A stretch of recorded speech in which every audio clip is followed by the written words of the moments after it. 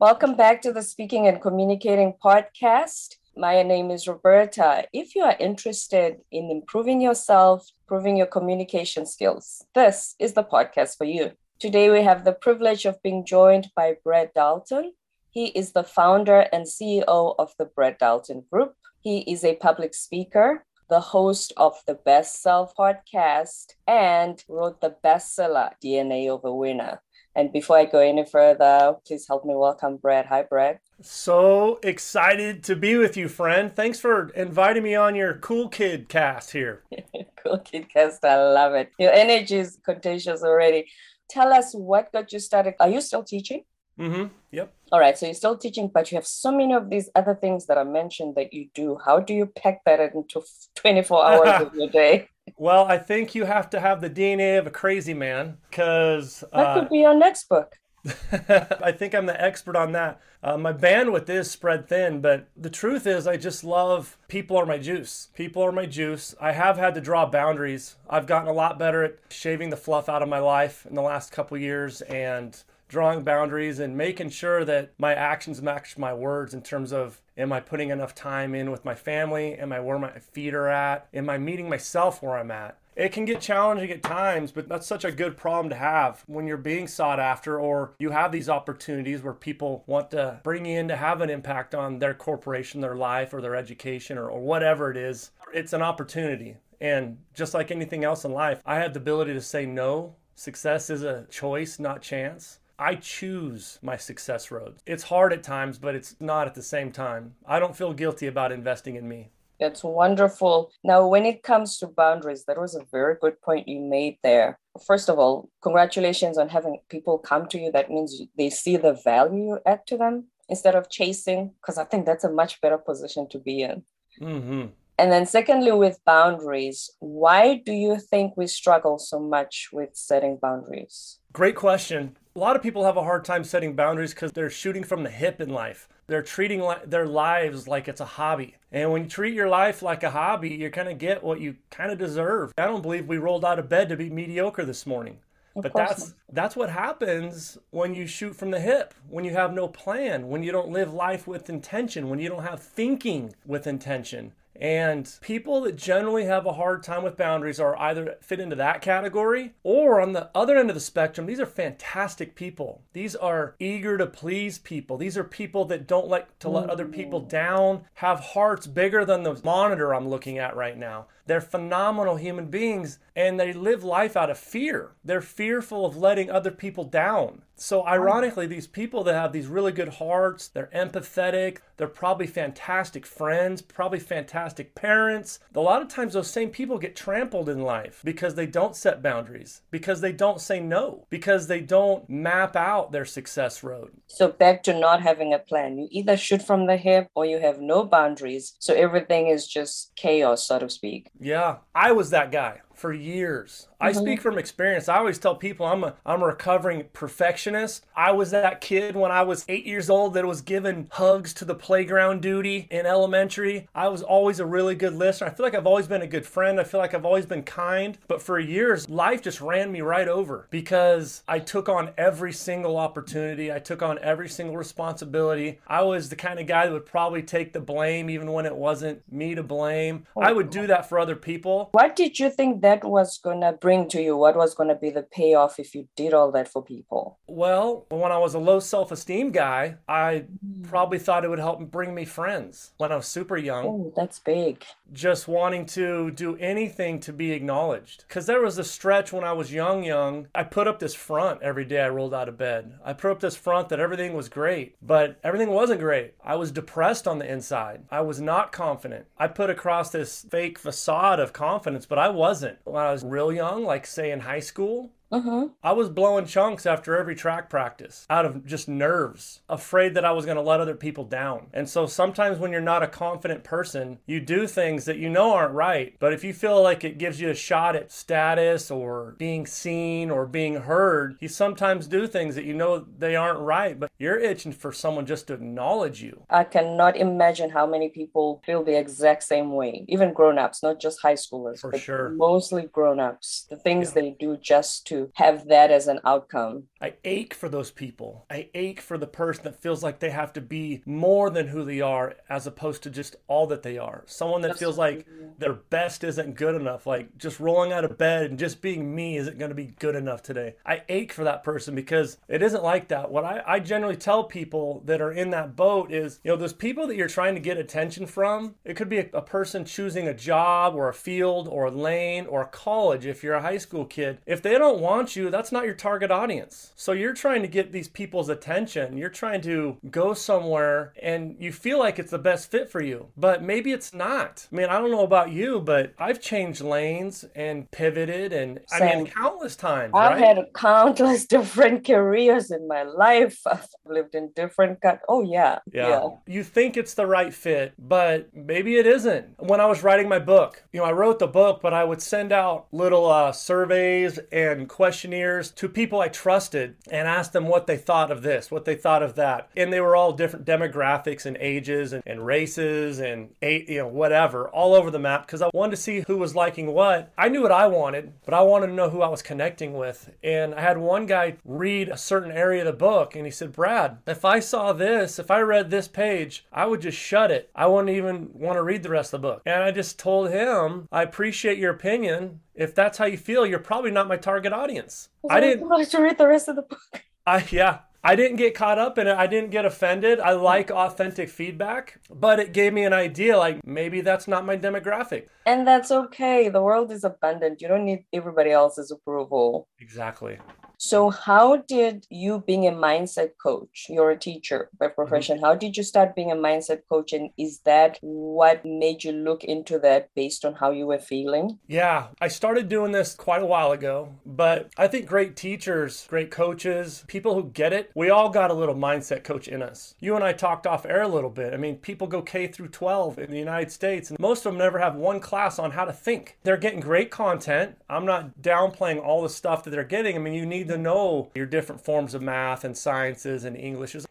Knowledge without having the ability to know how to use it or how to apply it or how to translate it will empower nobody. I've always been a person that wants to motivate, a person that wants to empower, that wants to serve. If you see someone that's not happy, take a look at if they're serving, because you can't not be happy when serving unless you're never filling up your own cup, which is a whole different deal. But people who make other people feel good for a living, people who add value to people's lives for a living, man, you get a taste of that and you want more of it. That's the drug I need. The servant leadership, abnormally awesome and positive drug. So I started doing that years ago. It gained steam over COVID, kind of a saturated market now because a lot of people have recognized that. But I don't think there's ever been a more important time to invest in us. I, for years, only served others. And not filled your own cup. Never filled my own cup. And I started getting fried, friend. I was fried. I think that we have a lot of that. I mean, you look at healthcare workers right now. You look at educators right now. You look at first responders right now. All those people are fried. The number of people that are leaving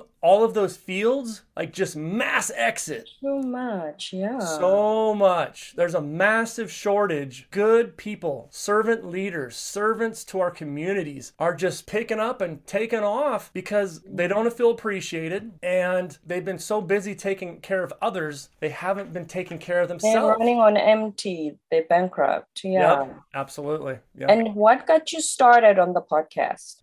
The podcast happened as a result of me wanting to find ways to serve. So when COVID hit, I was trying to think of ways that I could still see my students, have an impact on my clients, my local ones. You couldn't see anybody. Everything was shut down. So despite me never having even watched a podcast before or listened, I hadn't listened or watched one podcast when I did my first one. Conversations were good. Impact was good. 5 months in, I was in 54 countries. Wow. I'd never spent one dime on marketing. The power of positive, word of mouth, just me going out, being intentional, adding value, and then finding people that kind of were in that same lane. Most people that I bring on wasn't the original intent, but it's kind of turned into this. It's been mostly motivational, inspirational speakers, authors, consultants that are kind of into the same lane. People have enjoyed it. It does add value to them. That's why. When you started the podcast, did you get any feedback on what you found was the one thing that used to resonate with them the most, or just everything you talked about in general? Wow, that's such a great question. You are slaying it.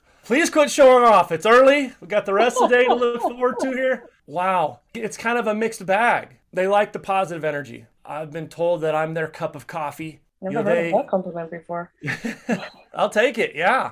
Of course. And I've even stolen it and used it a little bit. I thought it was a good one. They like the mindset. And like I said, most of the people, for your listeners out there, whether you're looking to do a podcast or you're looking to have your voice heard or you're looking to write a book maybe, and you're wondering what your target audience is, your target audience is you. In my case, most of the people that really like my book or really like my podcast or really like it when I come and speak, they're my kind of people. Maybe they don't even know it yet. Maybe they're my kind of people and they're just like kind of right there on the edge and they have that in the tank. Maybe that's what they need. A friend brought them that day and they didn't really want to come, and then they show up and they like this stuff. So generally the vibe on me is positive energy, positive leadership, mindset, a little bit of all those things. Mm-hmm. When we talked earlier and we were talking about the book, one of the things that I would like you to just touch on is what makes a champion. Because when we talked earlier, you said everybody's got it in us, but some of us it's lying dormant. So how do we wake up the champion in us? Oh, that's good. Well, I'll tell you what, if you're looking to stir the purpose in you, go out and stir the movement in someone else. We're looking to start a movement, or we're not looking to just build a business. We're looking to build a lifestyle. And a lot of us get so caught up in building a business or building a family, building an education, you name it. We get so caught up in that and we start looking at it as a destination. And success isn't a destination. The success road isn't the end of the road. The success is the road.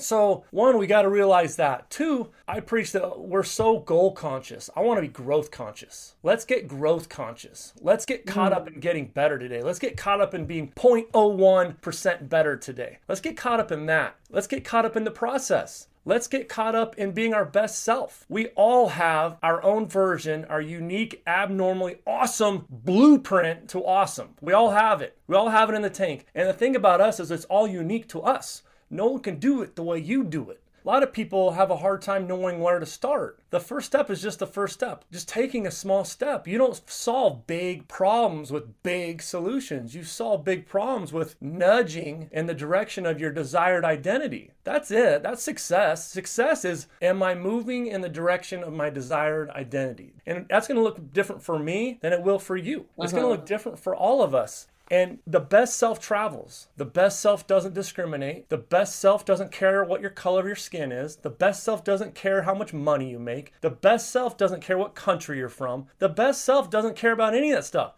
The best self cares about you. It wants you to be the best version of you. And so we don't need anyone's permission to be that guy. We don't need anyone's permission to be the best version of us. In fact, nobody in life has an edge on us without our permission. You ask how do we get rock and how do we realize that? You start getting intentional and you start being calculated. What I would do, I would create an audit. If you're a listener out there, create an audit of your thought patterns. What was I thinking when this happened? Because everyone always sees the end result. Everyone always sees the destination. Everyone always sees the data, whatever happens at the end. But there was a whole process of habits. And there was a whole process of occurrences, or there was just a bunch of events that led up to that. Yeah, it's a snowball effect. It's never the obvious answer. There was a bunch of stuff that led you to that point. And most of it, it's between the ear stuff. I mean, 99% of our thoughts today are the same thoughts we had yesterday. 99% of our thoughts today are the same thoughts we had yesterday. So we have to get intentional about how we break those up or repeat them. If they were good ones, I am aware of that stat, so I'm going to repeat that. If I didn't feel like I grew, I'm aware of that stat. How am I going to break it up? Because the definition of insanity is to do the same thing repeatedly and expect a different result, right? Yeah. So that's kind of a long-winded answer, but there you go. No, that makes sense. Like I said, because more than anything, when you're talking about the validation and needing to belong and wanting to please everybody, one of the reasons is people want to achieve the tangible stuff because it gives that sense of validation. It may not be real, but the success and how they define it. When you get there, you feel like, now I'm going to be part of this group. Now I'm going to be seen. Now I'm going to be heard. Yeah. But can you blame them? Right. It is gratifying for sure. But I would say that we definitely overestimate the event in life and underestimate the process. People who overestimate or overvalue a result, that's not sustainable. If you win an award or all that stuff, that is a significant deal. Like if I won a Grammy tomorrow, that's pretty significant, right? If I Yeah. won, I'm not devaluing any of that stuff. But people whose eyes are on that prize, generally, it's not sustainable. They didn't If win. it's the only thing, the You're only right. life focus. Well, it's like this. Like if when I got married, we didn't really get married that day. We built our resume leading up to that day. We didn't win the day we tied the knot. We don't win big games the day of the game. We don't win big interviews the day of the interview. We don't win in life the day of. We win with the stuff leading up to it. Every once in a while, you get someone that's so talented and so smart that they can kind of slide by. They're a little bit freaky deaky. But for the general peeps out there, that's not how it works. No. Yeah. And the reason I bring that up, I don't know if you do ever read sometimes when there's comments on some celebrity, on billionaire guy, and something happens to them. And usually people will say, oh, please, Jeff Bezos, you don't have problems. You've got billion. You're the richest man in the world. Especially if that person maybe gives an interviews and they say, I'm unhappy or I'm letting this go in my life. I'm trying to be. They'll be like, if I had $1 billion, I'd be happy. What's your problem? You know what I mean? People think that's the everything. Sure. Yeah. Not really the case. Everyone's got junk in the trunk. Yeah. Some of us have, I call it having too many socks in the top drawer. That's chaos.